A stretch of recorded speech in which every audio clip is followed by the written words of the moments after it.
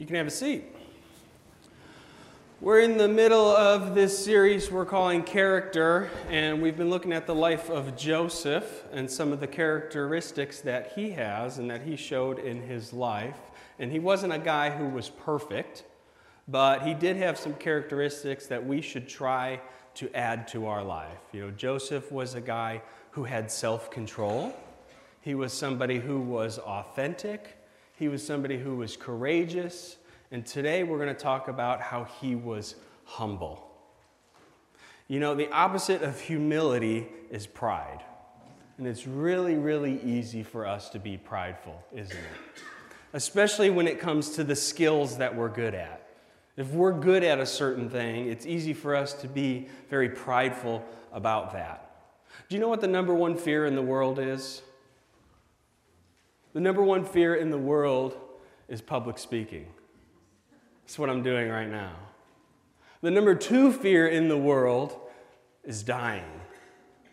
Most people would say that they're more afraid to speak in front of a crowd than die. Now, maybe that's not really true. Okay, maybe they wouldn't actually rather die than speak in front of people. But that just goes to show you how scared people get over the concept of standing in front of a group of people and talking. For me, that's totally fine. It doesn't bother me. I'm wired this way. I thrive in this role. I'm comfortable with that. And it's easy for me then to become prideful about that. You know, after I give a talk, and James will relate to this, after you give a sermon or you give a lesson, anybody who speaks in front of a crowd, sometimes people come up to you afterwards. And they'll say, "Oh man, that was so great what you said," or "Wow, what a great sermon, what a great lesson." And when you hear those comments, it becomes very easy to be prideful about that and to think, "Yeah, I'm super awesome." Right? So let me let you into my world. Here's what I do when people do that, because sometimes that'll happen after a sermon. Somebody will say something nice to me, and so here's what I do. I always tell the person thank you, because it's really nice what they said. But then in my head, I talk to God, and I just say, "Glory to God." That's what I do in my head. Out loud, I say thank you, because they're really nice, what they said. But in my head, I say, "Glory to God." Because it helps me kind of keep it in perspective and help me understand that it's not about me, it's about God instead. It's really easy for us to be prideful about things, and it's super difficult to be humble. Okay, I want us to get kind of on the same playing field here right away today. Humility is a word that's often misunderstood. Okay, a lot of times when we think about humility, we think about kind of downplaying our strengths. You know, when something good happens to us, maybe you get promoted at work or somebody notices you did a really great job, you make a comment like, "Well, I just got lucky this time." Or it just kind of worked out in my favor this time. I'm not really that good at it, you know, I got the promotion because, you know, I've just been here the longest, somebody retired, so they just moved me up. We downplay what we're good at.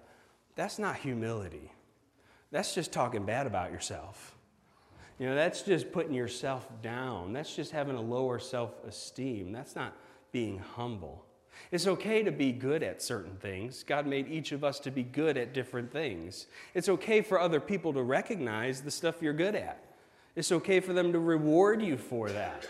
It's okay for you to get a promotion. It's okay for you to get a raise, right? Amen? It's okay for good things to happen to you. And it's okay when people notice that. Okay? The difference is you realize it's not about you. Okay? Humility is not thinking less of yourself. Humility is thinking of yourself less. Humility is not thinking less of yourself, talking yourself down, saying you're not really that great at stuff. Humility is thinking of yourself less often. It's a mindset that says you before me. Humility is a state of heart, it's a state of mind where you live and operate out of a mindset of you before me. That's humility. But in our culture, it's really, really difficult to do that, isn't it? You see, in our day and time, it's really, really easy to be me first. To have a me first prideful mentality. In fact, our culture encourages a me-first mentality. I mean, just think about the world around us, okay? Think about television, movies, music, celebrities. Everything is me first. We're taught through all this media that if you want to become rich and famous, you've got to have a me-first mentality. You've got to make it all about you. Think about sports. They have this me-first mentality. I'm so great and I'm so awesome. We're taught that that's what you're supposed to do. Our culture makes it really, really easy to be me first. Okay, think about social media. Okay, social media started, does anyone know what the first social media website was? Okay, there's a little bit of a debate over it, but most people agree that it was 6 Degrees was the name of the first social media website in 1997. And it was based off the theory of the 6 degrees of separation. If you've heard of that theory, you know that that's the theory that says that you can connect yourself to anybody in the world through 6 relationships or less. Meaning that I could connect myself to, say, Oprah Winfrey in 6 relationships or less. So I know someone who knows someone who knows someone who knows someone who knows Oprah. And that was how social media was born. This idea of I want to connect to certain people. Okay? And along the way, that's kind of got morphed into this let me show off how great my life is thing. Right? A lot of social media is where we post stuff that makes us look really, really good, isn't it? And think about the last thing you posted on social media. It was probably a picture of you that looked good, or it was probably something about your kids that they won or something that made them look really good. It was some highlight in your life, something good that happened to you, right? You didn't post something bad about yourself, right? We post the good stuff about ourselves, and it encourages this prideful thing. Maybe we even often check our social media to see how many people have liked our last post since the last time we checked our social media, right? We do that because it's about us, and we want to feel good about ourselves. We want validation from that. It encourages this me-first mentality. Think about our families. Sometimes it's easy to have a me-first, prideful mentality in our families. Okay, think about your kids. Your kids probably operate from a me-first mentality a lot of the time, don't they? When we're young, we have this me-first mentality because it's the only part of the world that we can understand is ourselves. When you were a kid, if you had siblings, you get this, okay? Because there's always a me-first thing with siblings going on, right? There's always a rivalry. There's always competition. There's always fighting. I have a brother. He's 2 years older than me. His name's Matt, and Matt and I always fought over everything growing up. There was always a competition between the two of us. And you know what? Most of the time, he always won.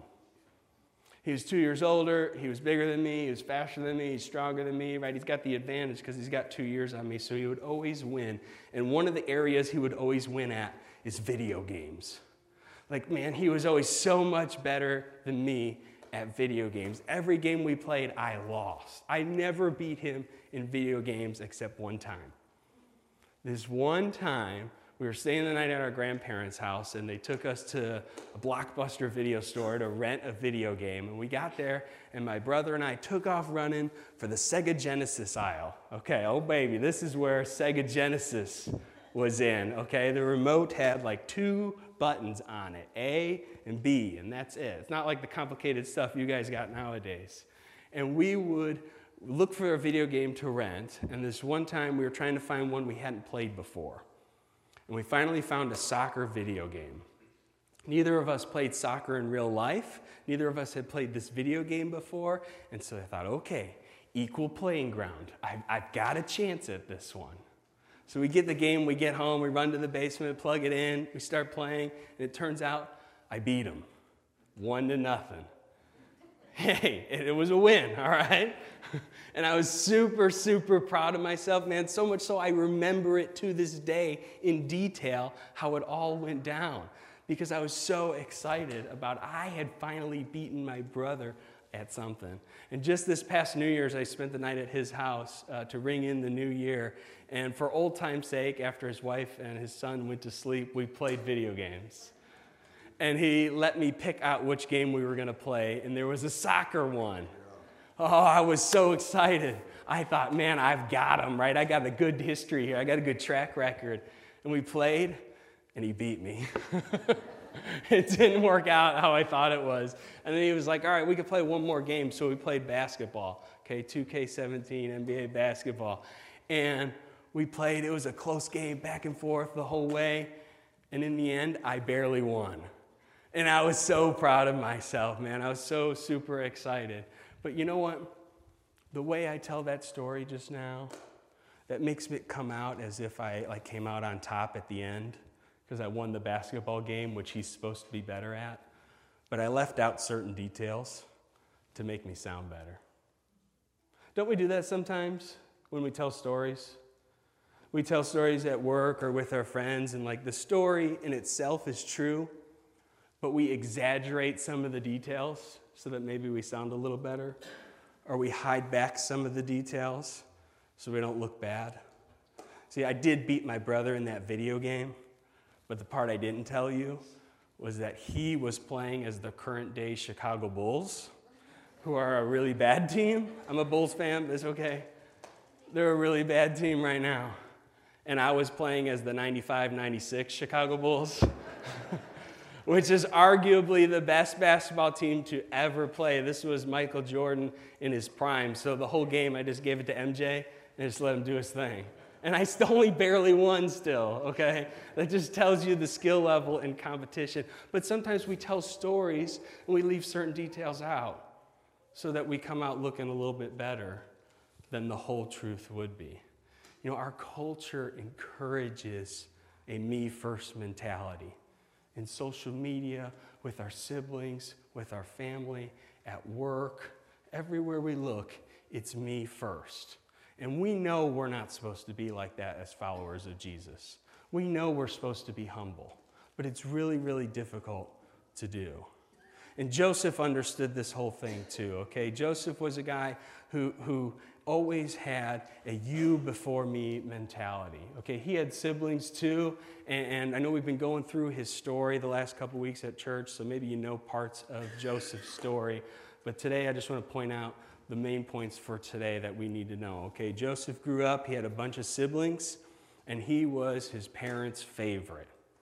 Some of you know what I'm talking about here, because you know that you are your parents' favorite growing up, right? And some of you would be like, no, that's definitely my sibling. My sibling is totally the favorite. He or she can get away with anything, right? And that was Joseph. He was the favorite. Okay, so much so that one day all of the brothers are out working in the field, and Joseph's not out working. He's at home, just hanging out. Everybody else is out working, and he's at home, dressed in his nice robe that was made for him, a robe that signified he was the favorite, and that signified he was special. And his dad asked him to go out into the field and check on the brothers and see how he was doing. That was his only job, to go check on the workers. So basically, he's like the supervisor, the foreman, right? The manager. He's just going to check on the workers. And as the brothers see him coming, they start to scheme a plan because they're angry with him. And they decide they want to beat him up. Okay, so when he gets there, they decide to beat him up, and their first thought was to kill him. It's pretty intense, right? Beating up, we can understand. Siblings fight, don't they? We understand that. That's reasonable. That happens. They wanted to kill him, and then they saw people going by, and they decided, you know what? Instead of killing him, let's sell him into slavery. At least we'll get some money out of it. That's pretty intense stuff. To sell your sibling into slavery. Even if you don't like your sibling, you probably wouldn't sell them into slavery. Like, that's next level hatred towards a sibling.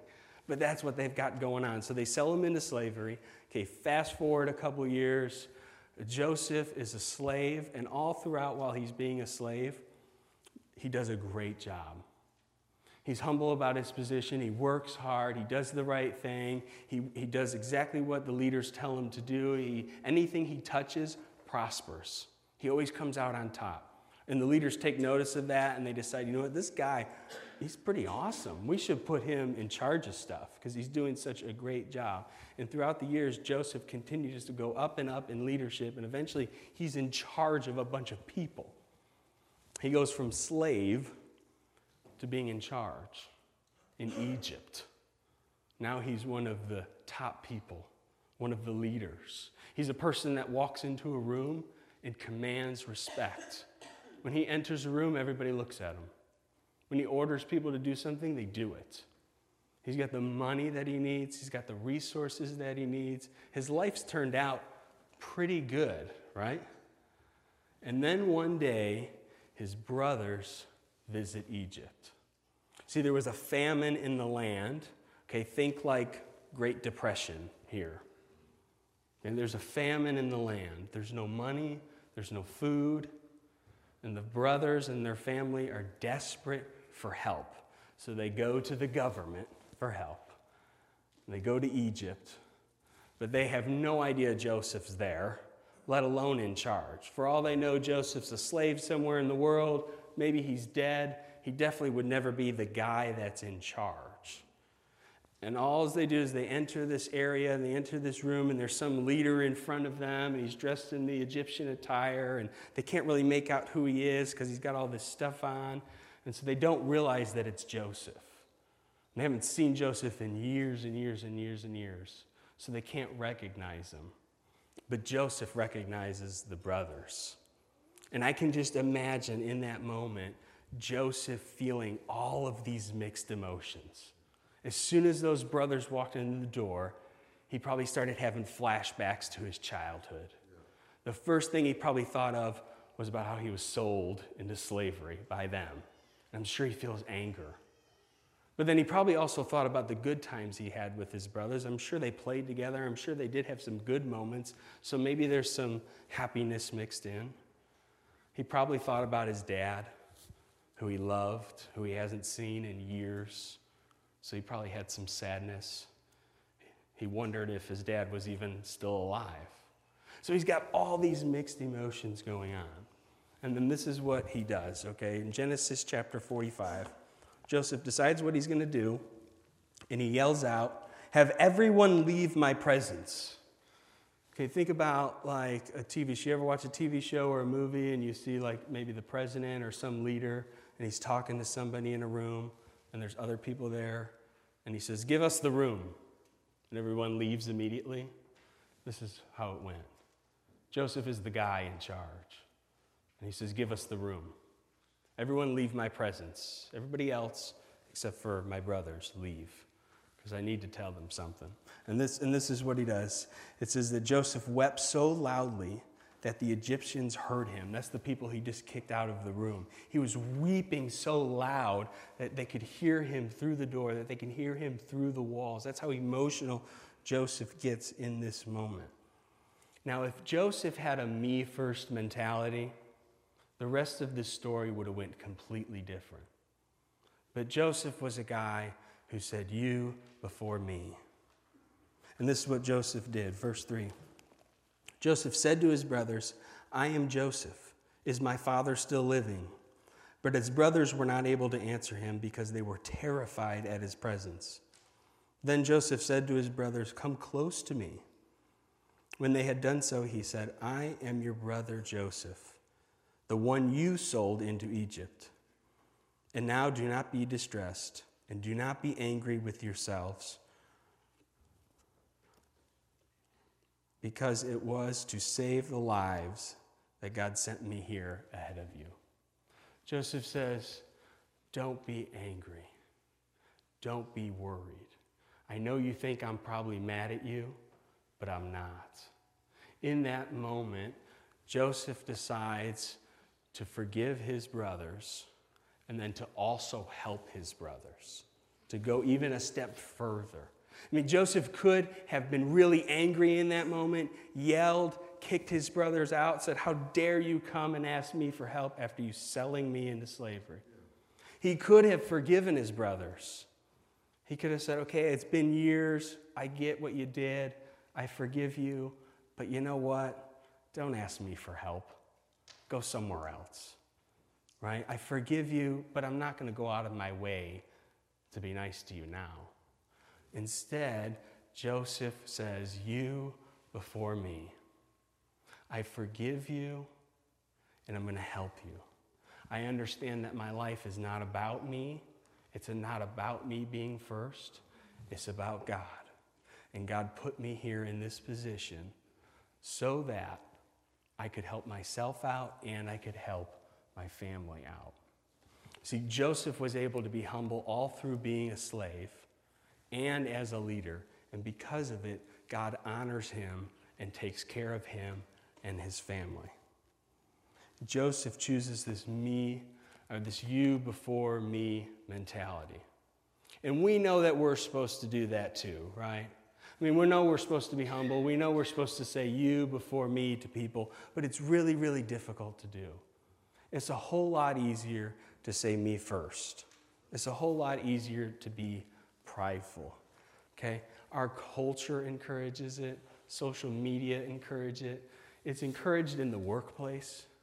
If you want to get a promotion, if you want to climb the corporate ladder, you've got to be me first. You got to put your best self out there. You got to talk yourself out, make connections. Everything in our world says me first. Jesus says you before me. This is such an important concept that Jesus himself talked about this. In Matthew chapter 23, verse 12, Jesus said, "For those who exalt themselves will be humbled, and those who humble themselves will be exalted." Jesus was saying, hey, those of you who honor yourself, who walk around as trying to be the best person, who have a me-first mentality, God is going to make sure to humble you. He's going to bring you back to reality, and it's not going to be pretty. But then on the flip side, he says all of those who will be humble themselves and have a you before me mentality, God will honor those people. We learn from Joseph's life that being humble leads to more peace. And when we're humble, Joseph was able to have peace with his brothers. He was able to have peace with himself because he was proud of how he treated people. And we learn from Joseph's life that when you're humble, you're ultimately honored by God. And the same is true for us today. Even in a culture that says me first, if you'll choose to follow Jesus' advice of humbling yourself, of saying you before me, God will honor you and you will have more peace. So for us, that means at home with our families, it's you before me. With our spouse, with our children, with our parents, it's you before me. At work, with your coworkers, with your boss, with your subordinates, it's you before me. Students, at school, with your classmates, with your teachers, it's you before me. The mindset of Joseph and the mindset of Jesus says you before me. And if you will do that, God will honor you and you will have more peace in your life. And if you ask me, that's worth saying you before me. Let's pray. Father, thank you for Joseph. Thank you for the story of Joseph and that we have it and that we can read it and study it and learn from it. Thank you that he showed us humility. Please help us as we try to apply that to our lives in a culture that encourages me first. A lot of times we want to be me first. It's our default. Lord, help us to choose to put you first and to put other people first as we live a life that says you before me. It's in your Son's name we pray. Amen. There's probably no greater example of you before me than the cross. Jesus, who was God, lived his life as if he didn't need to be treated as God. He walked around as a servant to others. He washed his disciples' feet. He carried his own cross, and he went to Calvary, and he died for each one of us so that we could be with him and our Father forever in eternity. Jesus was on the cross thinking, you before me. If you've never accepted that gift of salvation, we'd invite you to do that today by coming forward during this next song. Or maybe you've done that before and you just would love to have a church home. And for you and your family, you've decided this is the place. We'd welcome you to come forward in this next song as well. Would you stand as we sing our invitation?